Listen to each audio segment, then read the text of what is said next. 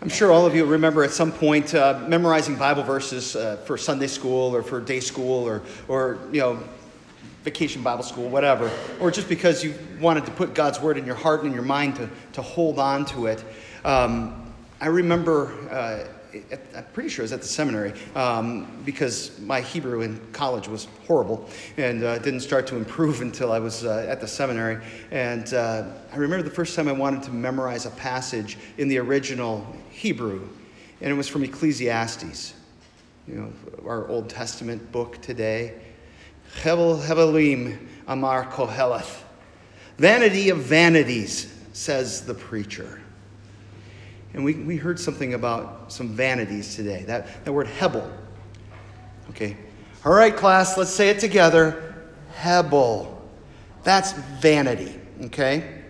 We translate that word vanity, but it has kind of a broader meaning of emptiness, nothingness, which I think is kind of cool when you think about Genesis chapter 1. What was there in the beginning? The earth was formless and void. It was nothing. It was, and God speaks and it gives it meaning. It becomes something. And there's so much in our life that is Hebel, that is meaningless, that is emptiness, that is, by extension, foolishness. That all of a sudden becomes something that matters because God speaks into it. We read today, he who loves money will not be satisfied with money, nor he who loves wealth with his income. This is also Hebel. It's also foolishness.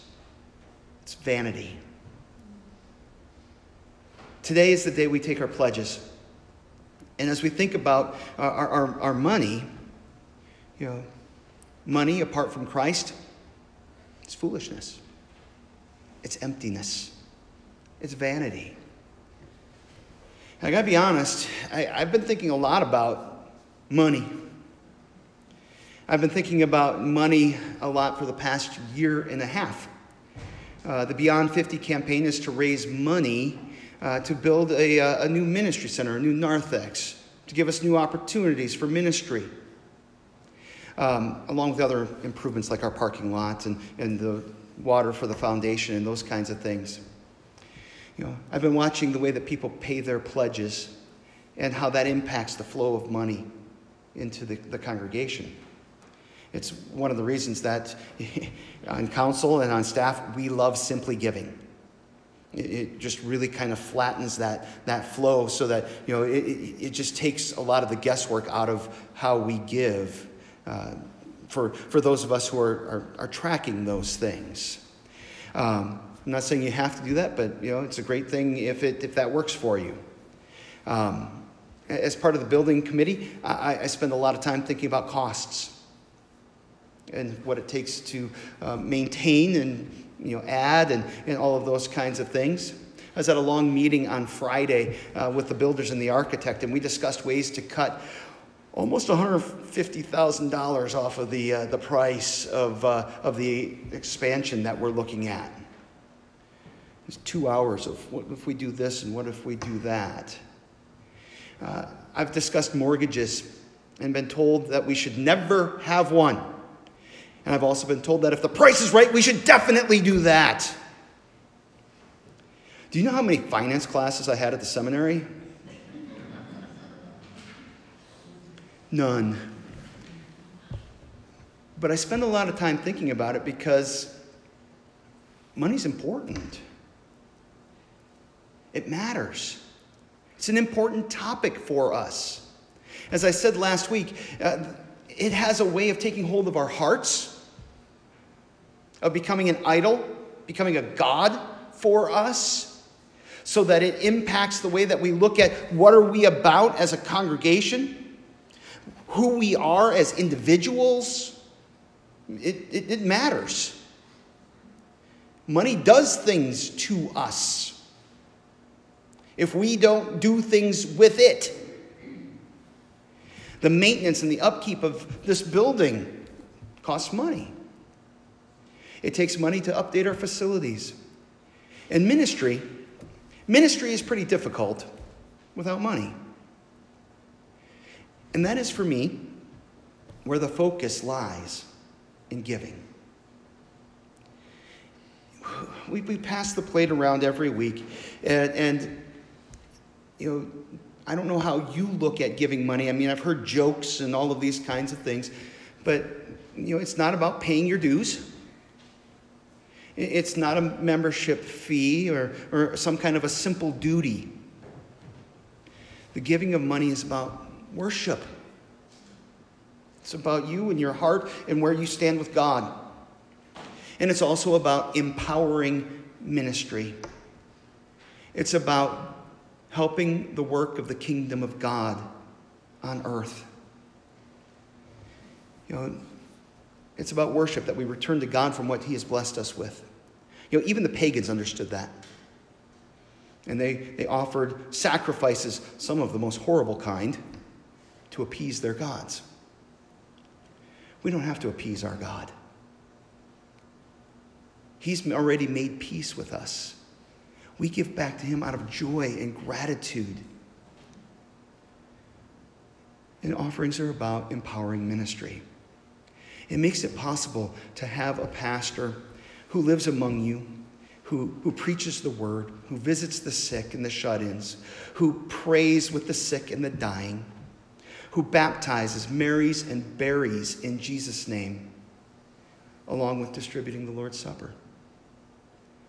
It makes it possible to have a DCE who teaches the Word of God and empowers others to do so. It's one of the things Bob is really good at, empowering others to join in this work of ministry, of sharing God's Word with others. He teaches our children and the adults about Jesus' love and his salvation. Money makes it possible to have a music minister so that we're not singing a cappella every Sunday, who helps our choir proclaim God's word to us in song. We have a youth minister who represents Jesus to the kids and to the congregation and who loves them in his name. A deaconess who visits the aged and who provides worship for people who are largely forgotten.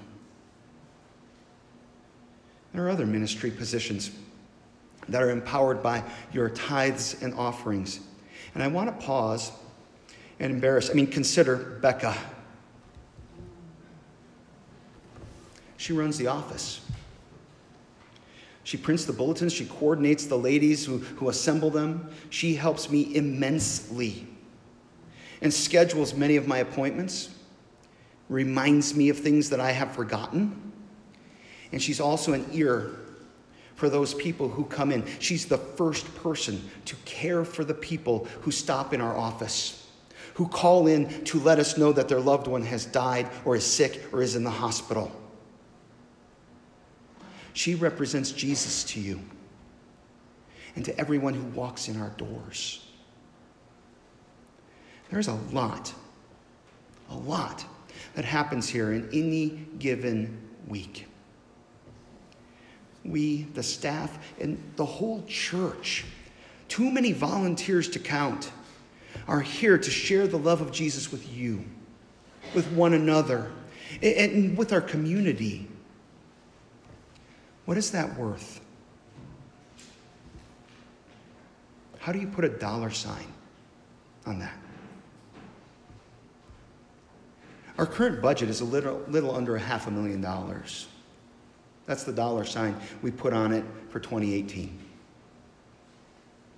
And I'll be a bit blunt with you. There is much more that we could do with more funding for our ministries and with improved facilities. However, if we were to take Jesus out of that equation, I'll tell you exactly what everything that happens here would be worth.